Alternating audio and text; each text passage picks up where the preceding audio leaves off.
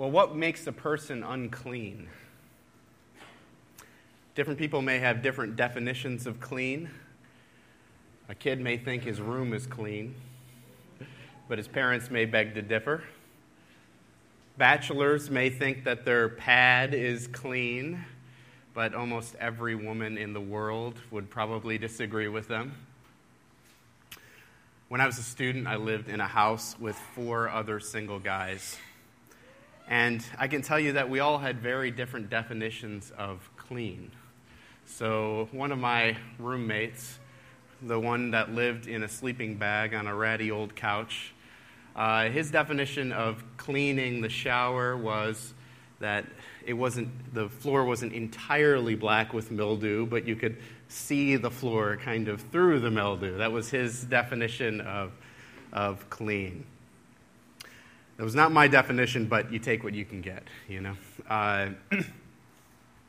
What makes a person unclean?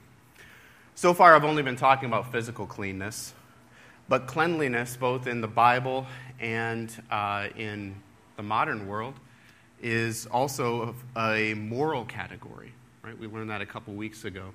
It's a category that deals with good and with evil.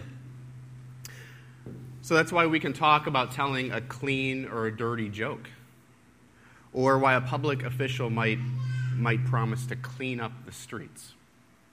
Maybe this will help.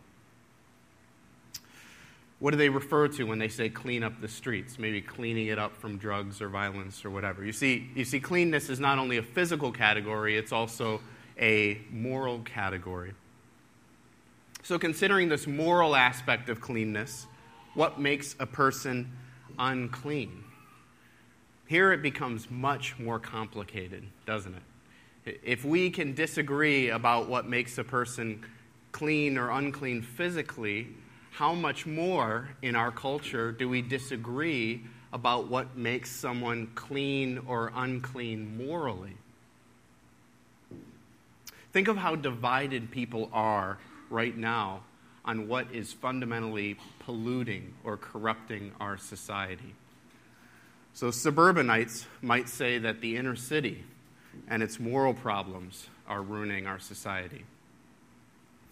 Urbanites might respond that no, it's injustice from our police and judicial system that's ruining our society. Older people might say it's the loss of a previous generation's values that is corrupting our society. And millennials might respond with the very opposite, that it's those materialistic values of their parents that has corrupted our society. Wealthy people might say that welfare and the tax burden it lays on our country is what's ruining our society. And poor people might say that it's actually the greed of the ultra-rich, the 1%, that is ruining our society. Who's right? Well, one reason Jesus came was to teach us. He taught clearly and with authority, and his teaching is definitive. His teaching is a rock in the midst of the moral confusion and disagreements of our world. And in our passage today, what he teaches us is what really makes a person unclean. He calls us all to listen to his teaching. Did you see that in verse 14? Hear me, all of you, and understand. Now, Jesus' teaching here is going to take the form of a parable. And if you've heard that word before, you may think of a parable as a story. And a parable often is a story, but sometimes Jesus' parables are just sayings. What makes a parable is that its meaning is not immediately on the surface, but that you have to dive deep to really understand the true meaning of the parable, whether that is a story or, like here, a saying. Parables require persistent listening in order to understand them, because their meaning is deeper than mere surface level. You know, that's why some people can hear Jesus' teaching and they don't understand it. right? It bounces off of them like water off of a duck's back. They listen to it and they go, oh, and they move on with life, right? Because they haven't listened persistently. They haven't really heard and understood Jesus' teaching. And that's what Jesus calls us to do today, to hear, to listen persistently in order to understand the true significance of his teaching. So what did Jesus teach about what makes a person unclean? His entire point is summarized in the parable of verse 15. So follow along with me as I read it. There is nothing outside of a person that by going into him can defile him, but the things that come out of a person are what defile him. There's nothing outside of a person that by going into him can defile him, but the things that come out of a person are what defile him. On the surface, it's pretty straightforward, right? Uncleanness comes not from the outside, but from the inside. But what does that mean? Well, Jesus explains the parable, the first half of it, in verses 17 to 19. And when he had entered the house and left the people, his disciples asked him about the parable. And he said to them, "Then are you also without understanding? Do you not see that whatever goes into a person from the outside cannot defile him, since it enters not his heart, but his stomach, and is expelled?" And then Mark comments, "Thus he declared all foods clean." So Jesus is referring here specifically to the food restrictions of the Mosaic law. And you can read these commandments in Leviticus 11 in the Old Testament. It's a pretty short passage. For the Jewish people, under the Mosaic law, certain animals and birds were considered to be clean and thus edible, and others were unclean and thus off limits. The most famous unclean animal today for the Jewish food restrictions is probably what? It's pork, right? It's pigs. That's right in Leviticus 11. Okay, you can read that in Leviticus 11. And what we see in these commandments about food and other clean and unclean laws in the Mosaic law is that God cares about cleanness. Not only in the physical sense, but in the moral sense. So Scripture teaches many places that uncleanness is the very opposite of God. If you put it on a scale, God is over here and uncleanness is over here. And nothing that is unclean can approach a holy God. So Isaiah, in his great vision of the Lord in his temple in Jerusalem, when he saw God's robe filling the temple and he heard the angels crying, I'm sure you've heard this, "Holy, holy, holy is the Lord God Almighty. The whole earth is full of his glory." This was Isaiah's response. "Woe to me, for I am a man of unclean lips, and I dwell among a people of unclean lips." You see, Isaiah recognized he was in trouble because the unclean cannot come near the holy God. And likewise, those who ate unclean foods could not come near the holy God. So you can see that this question, what makes a person unclean, is maybe more important than you thought it was originally. It's not just a matter of relating to other people, of wanting to be seen as good and not morally dirty and repugnant, right? It's a matter of coming before the holy God. The unclean cannot come before a holy God. So how should we today think about these clean and unclean food laws? Well, Jesus tells us right here. The food laws were meant to teach God's people that God cares about cleanness. But now that Christ has come, there has been a fundamental change in how we approach the food commandments. If we lived in the time before Jesus came, we would want to follow these laws to the T, to be God's clean and holy people. But now that Jesus has come, Jesus, who is God with us, Emmanuel, fully God, fully man, together in one person. Now that Jesus has come, we are free from keeping these food laws.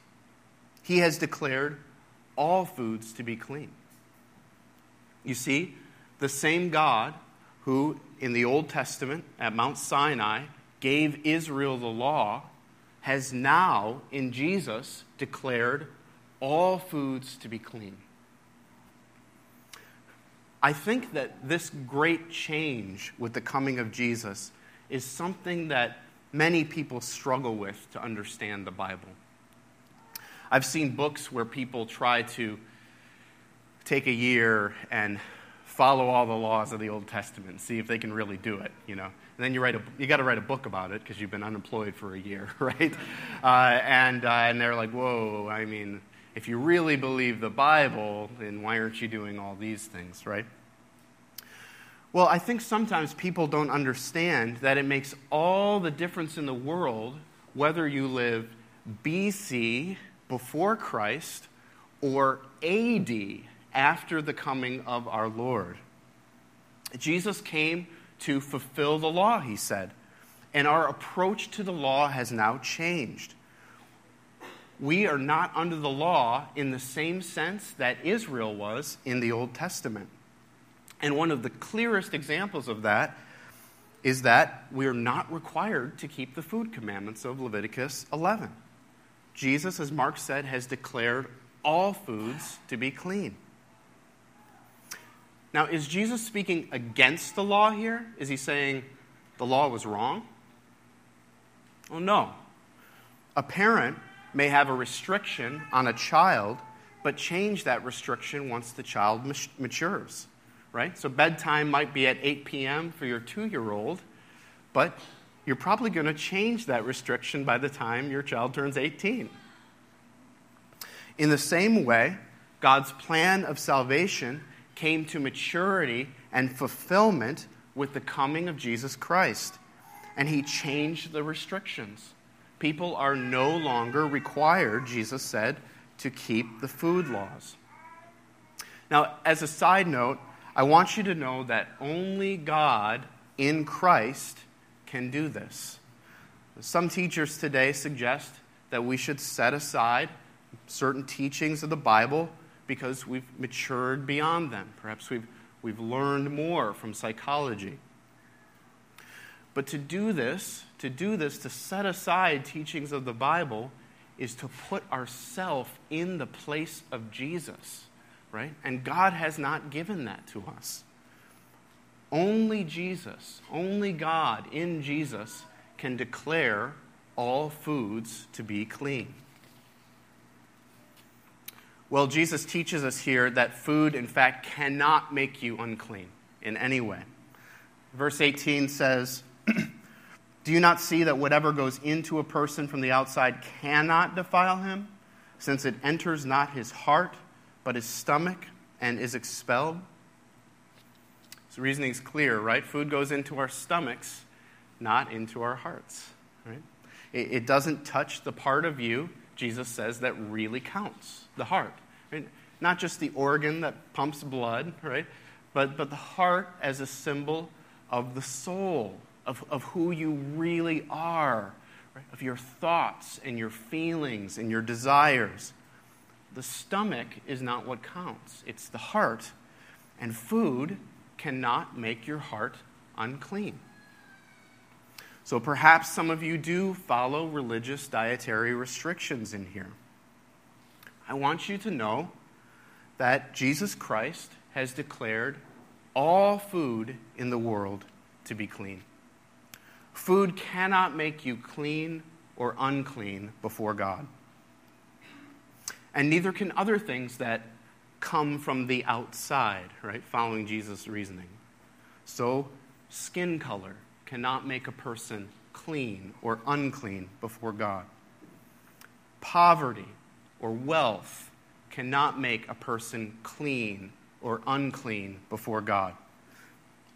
Let this encourage you if you're someone whom others have treated as unclean. These are not things that make someone unclean before God. So what does make a person unclean? Well, we see this in verses 20 to 23. And he said, what comes out from a person is what defiles him. For from within, out of the heart of man, come evil thoughts, sexual immorality, theft, murder, adultery, coveting, wickedness, deceit, sensuality, envy, slander, pride, foolishness. All these things come from within, and they defile a person. It's not what comes from outside that makes a person unclean. It's the evil thoughts that come out of a person's heart that make him or her unclean. Now, I think evil thoughts is probably meant to be a summary term, and then Jesus explains that with 12 other terms. One thing that really strikes me about this list that Jesus gives us is that it crosses all human boundaries. These are things found in the city and in the suburbs. These are things found in America and in India. These are things found in the 1st century and in the 21st century. See, these are things common to human experience everywhere. So let's take a look at this list. First, sexual immorality, porneia in Greek. This refers to the multitude of ways that we have perverted God's good gift of sex. Theft, taking someone else's property, right? Whether material or digital. Murder, wrongfully taking someone else's life, which in Jesus' teaching is closely related to anger. Adultery, breaking the exclusive bond of the marriage covenant in some way. Coveting, desiring what someone else has, something that God has given them, but he has not given you. Notice that these last 4 items, theft, murder, adultery, and coveting, are all explicitly prohibited in the 10 Commandments. Wickedness, malice against another person. Deceit, twisting the truth, whether through exaggeration or outright lies. Sensuality, giving yourself over to your senses through drugs or alcohol, and especially through sex. Envy, being jealous of someone else. Literally, the word is giving someone the evil eye. Slander, speaking down of someone else in a deceitful way. Pride, thinking more highly of yourself than you ought to think. Or foolishness, which in the Bible is always the opposite of fearing the Lord. All these things come from within, and they defile a person, Jesus says. What makes a person unclean? These are the things that make a person unclean. And they don't come from outside of us. They come right from inside of our hearts. Do you see your own heart anywhere on this list? I think an implication of Jesus' teaching here is that no person is truly unclean before God. Even little children, in all of their innocence, covet and deceive and show their foolishness. But Scripture also teaches us that there is one person who is clean before God. It's Jesus Christ himself. Now, I imagine that most of us here know the doctrine that Jesus Christ is without sin. But let's consider what that really means by using Jesus' own words here. It means that Jesus never had a perverted sexual thought. Not one. It means that he never took something that didn't belong to him. It means that he never murdered anyone. He never slept with a person who was not his spouse, which means he never had sex at all since he wasn't married. He never coveted something that God had given to something else. He never had it out for someone maliciously. He never twisted the truth in any way. I think if we met Jesus, we wouldn't know what to do with him. Kind of like a lot of the people in the gospel, right? Jesus never gave himself over to his senses with alcohol or sex. He was never jealous of anyone. He never defamed another person dishonestly. He was never proud, even though he was the ruler of all creation. And he never did or said anything foolish. Jesus Christ was without sin. He was truly clean. And seeing this helps us understand the next paragraph a little bit better. So we move now from the teaching of Jesus to the actions of Jesus in verses 24 to 30. And if in the teaching of Jesus we learn what makes a person unclean, in his actions we will learn how an unclean person can become clean. And this is the second question we'll ask today. How can an unclean person become clean? Look with me at verse 24. And from there he arose and went away to the region of Tyre and Sidon. And he entered a house and did not want anyone to know. Yet he could not be hidden. But immediately a woman whose daughter had an unclean spirit heard of him and came and fell down at his feet. Now the woman was a Gentile, a Syrophoenician by birth, and she begged him to cast the demon out of her daughter. Well, what Mark has done for us here is painted for us a portrait of uncleanness. Notice that the woman's daughter had, did you notice it? An unclean spirit. This is the way that Mark typically refers to demons in his gospel, right? They're unclean because they're evil and opposed to God, right? So her daughter has an unclean spirit. Further, we're told that the woman is a Gentile, that she's not part of God's holy people. She's a Syrophoenician. Probably that specific reference is just to emphasize again that she is not part of the Jewish people, not part of the people of God. So this woman is an unclean Gentile who has a daughter with an unclean spirit, but she comes to Jesus for help. So we're starting to see how the unclean can become clean. Now, Jesus' response in verse 27 may surprise you. Let me read it. And he said to her, "Let the children be fed first, for it is not right to take the children's bread and throw it to the dogs." Is Jesus annoyed with her? Does he not want to help her daughter? Well, a good rule of thumb, whenever you're reading the Bible and you come across a difficult verse or a hard saying, is read it in its context.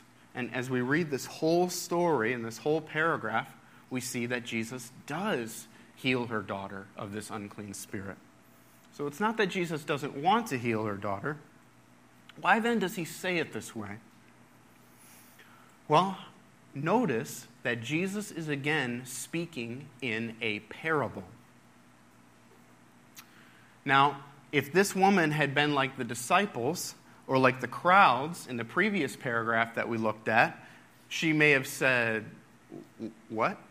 or "Huh," and moved on. But she's not like the disciples. She's not like the crowd. This woman listens carefully to Jesus' teaching, and she understands what he's saying without need of an explanation. In the last paragraph, we got an explanation when the disciples asked, right? But in this paragraph, she doesn't need any explanation. She listens and understands exactly what Jesus is saying. So let me ask you this. Do you listen to Jesus? Many people in our culture say they respect Jesus. But how many people have actually read the Bible? If you're not a Christian today, shouldn't you actually read Jesus' teaching for yourself before you make a judgment about who he is? And if you are a Christian, a follower of Jesus, shouldn't you be reading his word even more? And not just reading, but reading and seeking to understand what he really means. You know, I do this for a living, all right? I get paid to teach the Bible. This is what I do day in and day out. And I confess that I often skim over sections of Scripture that I don't understand because I'm lazy or I'm apathetic, right? But Jesus wants us to listen, like this woman, to truly understand and perceive what he's teaching us. That's what this woman does. She listens to the parable that says, "Let the children be fed first, for it's not right to take the children's bread and throw it to the dogs." You see, the children here in this parable refer to the Jewish people, those who had been promised the Messiah, the Christ. And the dogs refer to the Gentiles, who are not the direct recipients of God's food, his promises about Christ. So Jesus' point here is actually exactly what the Old Testament teaches, and that is that salvation belongs to the Jewish people, the children. The parable, you see, is about the priority of the Jews in salvation. Jesus is their Messiah first. The children should be fed first before the dogs. What this means, of course, is that the woman in Jesus' parable is one of the dogs. Now, I don't think Jesus means this as a direct insult, okay? And part of the reason is because the word he used in the passage is literally little dogs, which probably refers to dogs in the house, kept as a pet, all right? Not to dogs on the street who are the street vermin, all right? And that fits the context of the parable as well. Still, to call the woman a dog is not exactly a flattering statement, okay?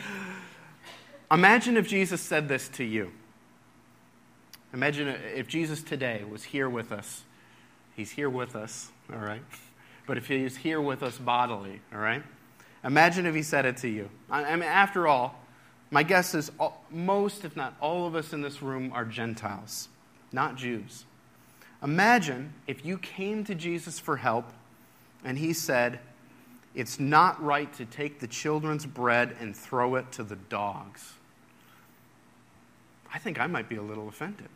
I might be a little upset, right? I mean, aren't you Jesus? You're saying that to me? You're calling me a dog? How does the woman respond? She's not offended. Instead, she openly confesses that she is the dog in the parable. She's an unclean Gentile whose daughter has an unclean spirit. And we see here that the first step to coming to Jesus is admitting who we really are. Repentance. Admitting that we are unclean. We're not the clean people found on our resumes and on our Facebook profiles and on our Instagram feeds. At the end of the day, we are evil people who have evil thoughts that lead us to evil actions. The problem is not just them, right? The problem is not just out there. The problem is me and you, right? The problem is in here. So have you acknowledged this to God? It's the first step to coming to Jesus. And that's why it's so important. Because coming to Jesus is how the unclean can become clean. That's what this passage teaches us. Coming to Jesus is how the unclean can become clean. What does it mean to come to Jesus Christ? Well, for one thing, it means believing that his teaching is true. That's what the woman does here. Notice that she doesn't ignore his words. She doesn't contradict his words, even though they're difficult. Instead, she takes Jesus at his word, and she pushes his logic even further. Look in verse 28. She answered him, "Yes, Lord, yet even the dogs under the table eat the children's crumbs." Isn't it a great picture? Can't you see a little puppy underneath the table, scarfing up all the crumbs that the kid is throwing and dropping on the floor there, right? It's a great picture. See, her argument is that even though it's true that the Jews have priority in salvation, that the bread belongs to the children first, it also goes to the world, right? The dogs also eat up the children's crumbs. And her reasoning is right on, because the prophets always said that although God would send his Messiah to the Jews, his salvation would spill over to the nations as well, that it would spill over to the rest of the world. Notice here that faith and reason are not opposites. This woman believed in Jesus' words about salvation, and she reasoned them out to their logical conclusion. When God calls us to faith, he doesn't ask us to check our brains at the door. He asks us to reason with him on the basis of the truth of his word. So often, when we hear a hard saying in Scripture, we can ignore it or doubt its truthfulness. But this is not the path to being clean. The path to being clean is taking God, taking Christ at his word, and reasoning with him in prayer. This is what it means to come to Jesus Christ. But it also means to be persistent in our faith. Did you notice this woman's persistence? I think this might be her most noticeable attribute. She's persistent. So Jesus comes into the town secretly.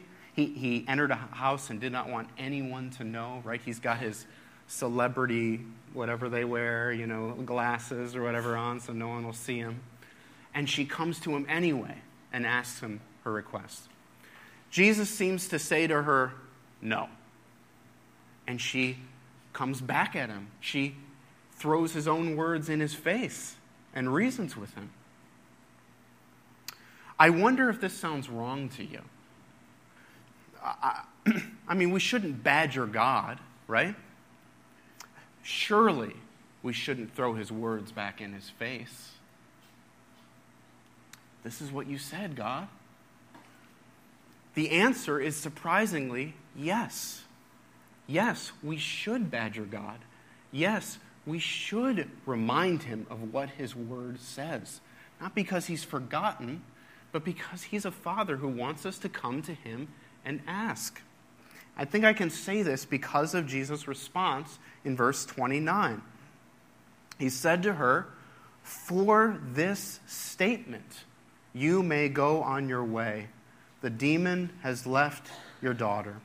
And she went home and found the child lying in bed and the demon gone.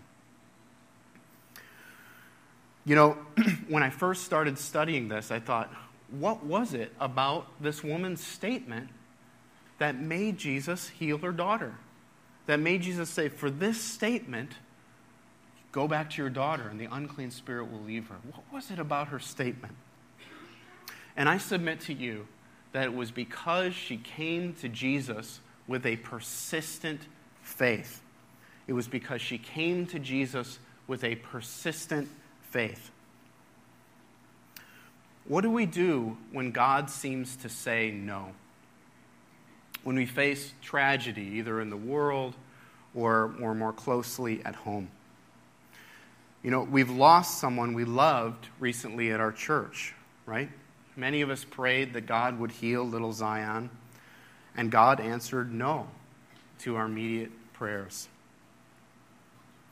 Brothers and sisters, I want you to know that God has never promised that we will escape suffering in this life, any more than Jesus escaped suffering in this life.